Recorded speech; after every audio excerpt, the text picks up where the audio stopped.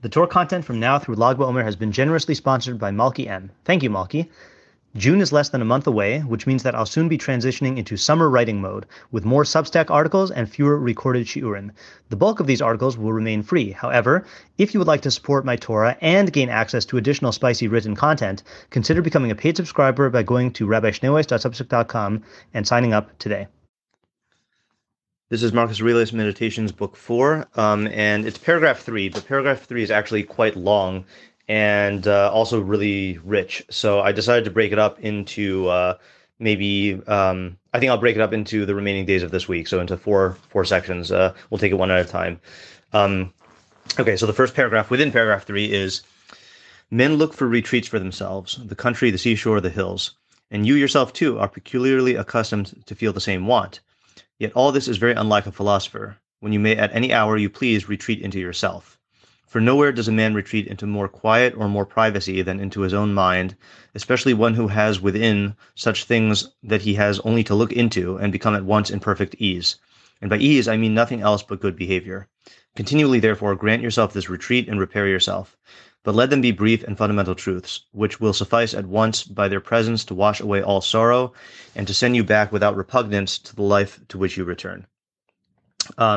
So a couple thoughts here. First one is, first thing I associated to was in Seneca's second letter to Lucilius. He also says, the primary indication to my thinking of a well-ordered mind is a man's ability to remain in one place and linger in his own company. And then he goes on to from there to a discourse about what type of thinking should occupy your mind when you retreat there. That'll be for a different time, I guess.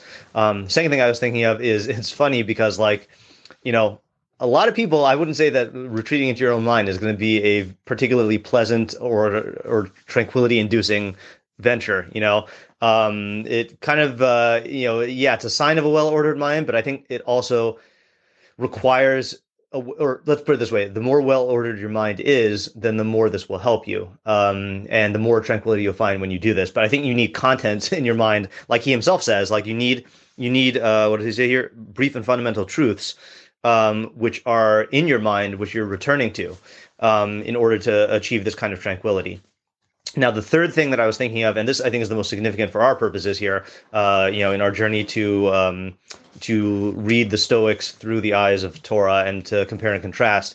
So, we also have this idea of retreating into the world of learning, but retreating into the world of learning is not, I think, the same as, I think it overlaps, but it's not the same. Like, it's a Venn diagram. It's not the same as the Stoic retreat into their own mind. And I think one of the key differences is, with Stoics, the truth that you're retreating into really all in some way have to do with you. I mean, it's, like he says here that, these things will suffice by the presence to wash away all sorrow and to send you back without repugnance to the life to which you return. And he goes on to talk about the types of things that you're going to be thinking about.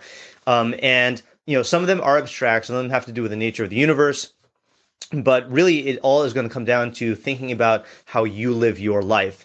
Whereas in Torah, clearly we do have the practical dimension of Torah and of ideas, but we also have Torah Lishma. We also have involvement in learning for its own sake, which is in its highest level is really one which is not focused on the self. When all your energy is drawn towards the pursuit of Chachma, towards the pursuit of wisdom in the universe and in Hashem's Torah. And I think I don't really feel qualified to expound on the differences, but I'm pretty sure there's going to be two different types of tranquility there, And I in other words, I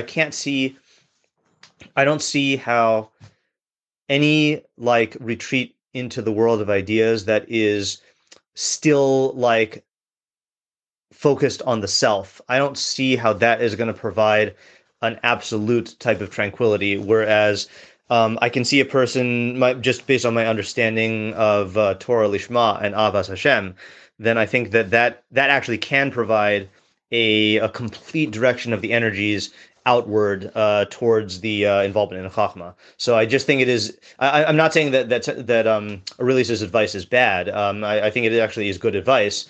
And he's going to go on to elaborate on it in the next couple of paragraphs. But like, I do think that the type of when you hear David Melech and Tehillim talk about the way that he takes solace in the words of Torah and in contemplating God's chukim, or when you hear the Rav talk about how he how at the times in his life when he was beset by troubles and worries and weariness, that he was able to be rejuvenated by turning to Torah. I think those are two different experiences.